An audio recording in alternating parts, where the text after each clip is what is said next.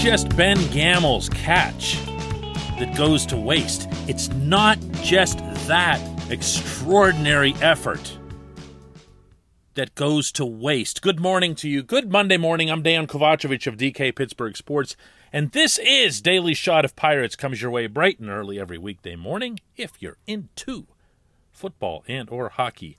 I also offer up daily shots of Steelers and Penguins right where you found this.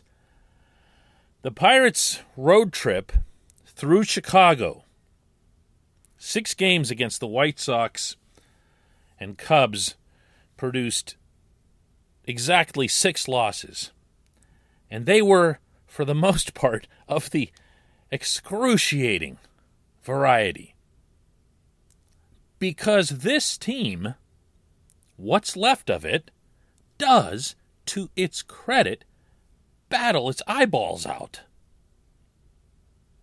It's Gamel diving the way he did onto that gravel and cutting up his arm to keep the bases loaded and to keep the Pirates in the lead late in the game that makes you see that with your own eyes. It's not just talk. It's not speculation. It's not them trying to downplay the whole tanking thing or whatever.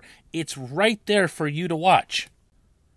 The part that gets me, with all due respect to Gamel's catch, is that it throws away an even more impressive day by Bryan Reynolds. Lest we forget, Bryan Reynolds matters. He's not going anywhere. You know, he's part of the future. He's part of the next winning team. And he matters. And all he did was pump out 4 hits, a grand slam that gave the Pirates a 5-2 lead that really should have been the defining thing of the day, except that the Cubs had 2 grand slams. And more significant to me for the specific purposes of this discussion, Reynolds single-handedly manufactured another run later on. A whole lot of small ball. Got around the base paths, double, stole third, scored on a sac fly. Again, it looked like another one of those runs that was like, yeah, this is it. This is their best player. Really, really ramping it up for this team to win the game. You can talk about selfish motivations, and everybody's got them. You know, that Reynolds still wants to be in the MVP race or have a great year statistically or whatever, but these other things that I just described, the steal and scoring on a sac fly or whatever, these are really, really trifling stats by comparison. The reason he's doing these things is to help the team win the game. So when Gamel goes and dives and bleeds and everything else, and he throws the ball back into the infield, Colin Moran can't come up with it cleanly. His body language always looks so bad on that stuff, so it looks like he doesn't care. He actually cares. It just, he didn't make the play. Could have, should have ended the inning. And then, boom, another grand slam. Like right after. Right after. And this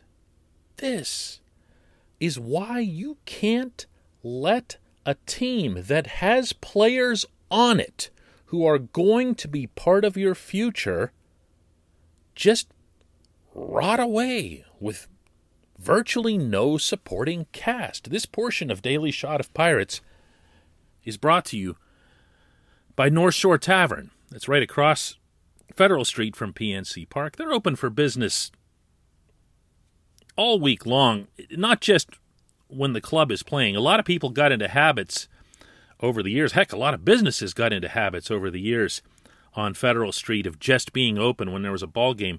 North Shore Tavern and its companion venture right next door, Mike's Beer Bar, are just regular, plain old businesses that are open and eager to have you there, whether the Pirates are playing or not. Today, of course, they are, so stop by and try steak on a stone and the other excellent offerings on their menu. North Shore Tavern, right across Federal Street from PNC Park. This is what happens when you think it's okay as a front office, as a general manager, looking directly at Ben Cherington here, to go into the second half of your season with, 1 1/4 relievers? Is that what they've got? David Bednar's a 1 in lots of ways. And I can't even barely come up with a quarter of another, maybe Chris Stratton, and that's it. And everybody else is just a gas can. Everybody. Tell me one exception. Who am I forgetting? Who isn't a gas can that's out there? It's embarrassing. One after another. One after another. Can't do that. You can't do that. Not at any point of your build-up. You can't point to Greensboro and say, look at that, though. Because no one here cares until they get here. That's just the truth. You can't point to Altoona. You certainly can't point to Indianapolis because there's nothing there. You can't just let it go to waste when players who do matter do something in Pittsburgh. And that's what that fiasco yesterday in Chicago underscored. Cherington can't make this mistake again in 2022. Meaning, even if he opens the season with a lot of bullpen arms and everybody gets excited the way it happened this year, and it was fair, it was accurate. That was a really, really strong group of arms they had, and they performed really well for a period of time. Then Crick fell out, and some other players started to get moved or hurt or traded, and nothing was done. Nothing. Zero to replace them. And please don't cite Anthony Banda and whatever else like that, scrap heap stuff. You can't let things get like this at any point. You will lose the confidence and the faith of the people who actually believe in you, meaning the people on the inside, the ones who matter. When we come back, just one question.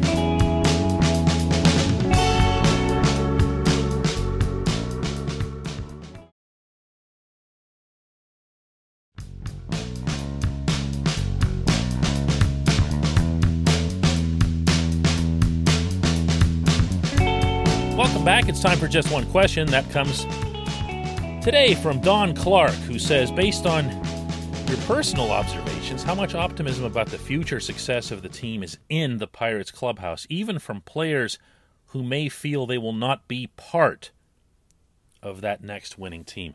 Don, this is a great question.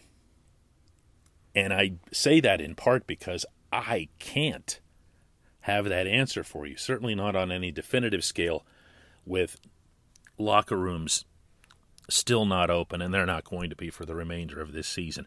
I have had dialogues with players, formally and informally, in some of these sessions that we have at batting practice. They're a little more challenging, but you can usually pull that off on the road when there are fewer reporters there, and I've done that, and I have heard genuine optimism, legit optimism about what's coming. But I don't know that it can overcome or withstand weeks like this past one. Because they watch these games, by the way. The prospects do. The prospects managers. They don't watch them in their entirety, but they're aware of what's happening. And when they see Brian Reynolds, a player that they're envisioning someday making it to the bigs and being next to that guy, and you see him doing all this stuff like he did yesterday, and you see the Gamble catch, and you see that management didn't even bother to add a significant, competent reliever, that's going to have an impact. It is. Look, you and I, Don, we can say whatever we want about the results this time of year. Derek Shelton can say whatever he wants about the results this time of year. They're going to, make a point of how, yeah, we want to win and everything else here, but they also can say in the same breath, without impunity, that this is the time of year you want to see people. You want to get Hoy Park out there, and you have, even though he's really, really struggled. So you can say those things, but every once in a while you got to get a result that goes your way. You can't just have your brains beaten in and you can't get embarrassed. I've been saying that all season long, and believe you me, between now and 2022, that trumpet's going to be blaring really loudly all through the winter months. Get used to it. I'm going to be a cracked piece of vinyl on a record player spinning around at 78 RPM on this. You can't do this again. That's going to be the theme. You can't do this again. I appreciate the question, Don. I appreciate everybody listening to Daily Shot of Pirates, and we, on the other hand, will do this again.